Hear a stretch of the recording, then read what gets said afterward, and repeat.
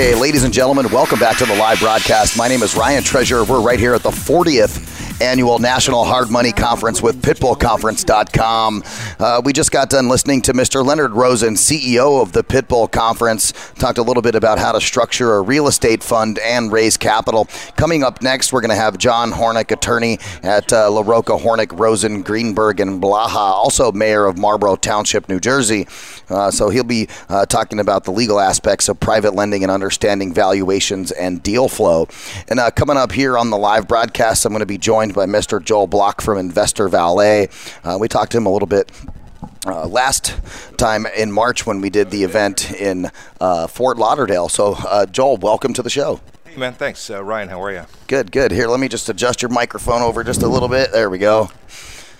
How was the conference so far, bud? Oh, this is great. You know, I love coming out to these deals. Leonard's awesome. The guys he brings out are awesome. And we've got about half a dozen guys here. And listen, we're exposing a lot of new guys to a lot of new stuff. Awesome. Do you guys see any significant changes from the last time we spoke in March? You know, I know that, Florida was a hot market at the time, and, is it still going hot now, or, things kind of changed up in the last few months? Well, keep in mind that my primary focus for this conference is not so much on the real estate or the lending, but rather the access to the capital that guys need when they build out their funds. Right, okay. And it's all based on the new rules that were enacted over the last couple of years, the Jobs Act and the new stuff. So as people become more familiar with the way that these rules are unfolding, more guys are getting involved. And that is just a really, really cool thing. These rules they represent the biggest change in the securities world in the last 80 years.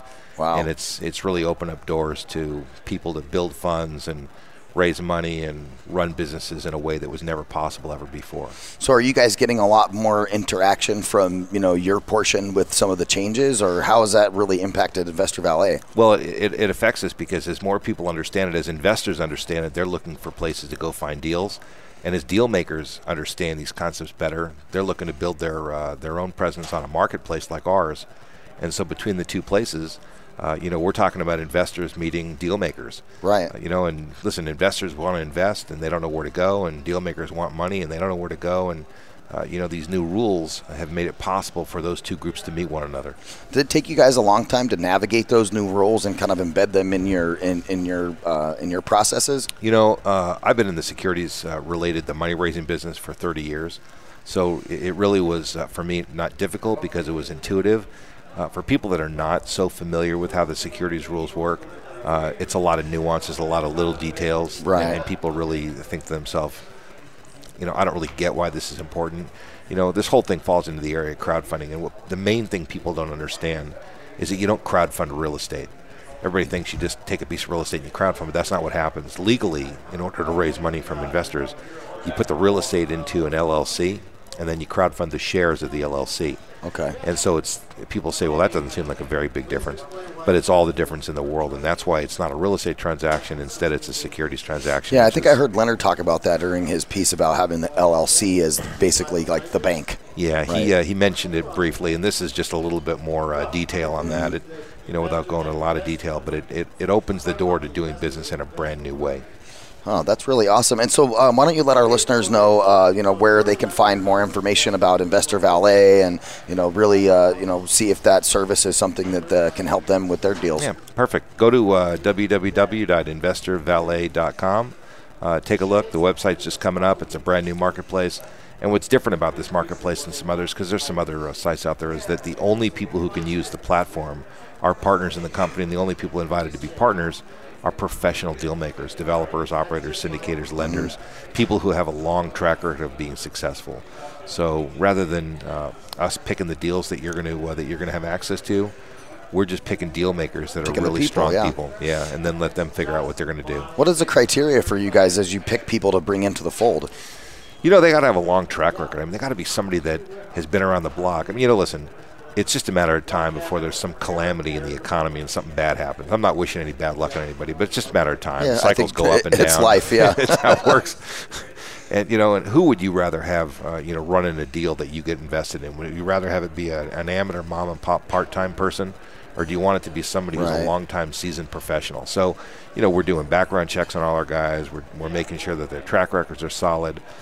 They just have to have expertise in an asset class that, it makes a lot of sense to us. And then investors can look and they can say, look, I want to look at all the deals that you have in your marketplace, all the deals in Texas that are apartment building driven, that have a yield between 10 and 12%, let's say, or between 8 and 10%, or whatever the number is that they want. And as the marketplace grows, there's going to be a lot of different options that different people in different parts of the country can pick from. If you live in Ohio and you want to invest in Texas, that'll be possible. Most people only get exposed to these private securities deals because they happen to know somebody from a golf course or from a country club or somewhere else. And most of the time, those deals happen to be local. Right. But now you can expose your portfolio to opportunities that are far outside your own geography and outside your normal world.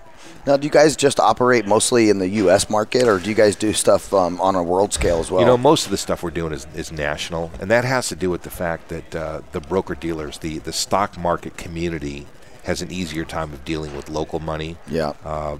It's more difficult to take in money from the outside because there's clearing requirements and other kinds of things. But there's plenty of people in the United States, and there's plenty of deals in the United States, so we're not feeling a lot of limitation. Yeah, I was watching a PBS special last night as I was trying to go to bed, and there was a town hall in Indiana with President Obama, and he actually brought up some of those things about, the United States being in a position with, sub 5% unemployment rates, and how the economy was really working well, and that was something that he mentioned is, why would you need to go outside of the United States to do business? We got it all going on right here. So we do have a lot of stuff going on, which is really cool. So it's awesome. Awesome, Joel. Well, hey, thank you so much for joining us. We appreciate it, guys. Go check out InvestorValet.com and go find out a little bit more about the platform that Investor Valet offers for bringing all the deals together. Great, man. Ryan, thanks very much. Thanks, man. Appreciate your time. You guys have a great day. We're going to take a quick commercial break, and we'll be right back right after this.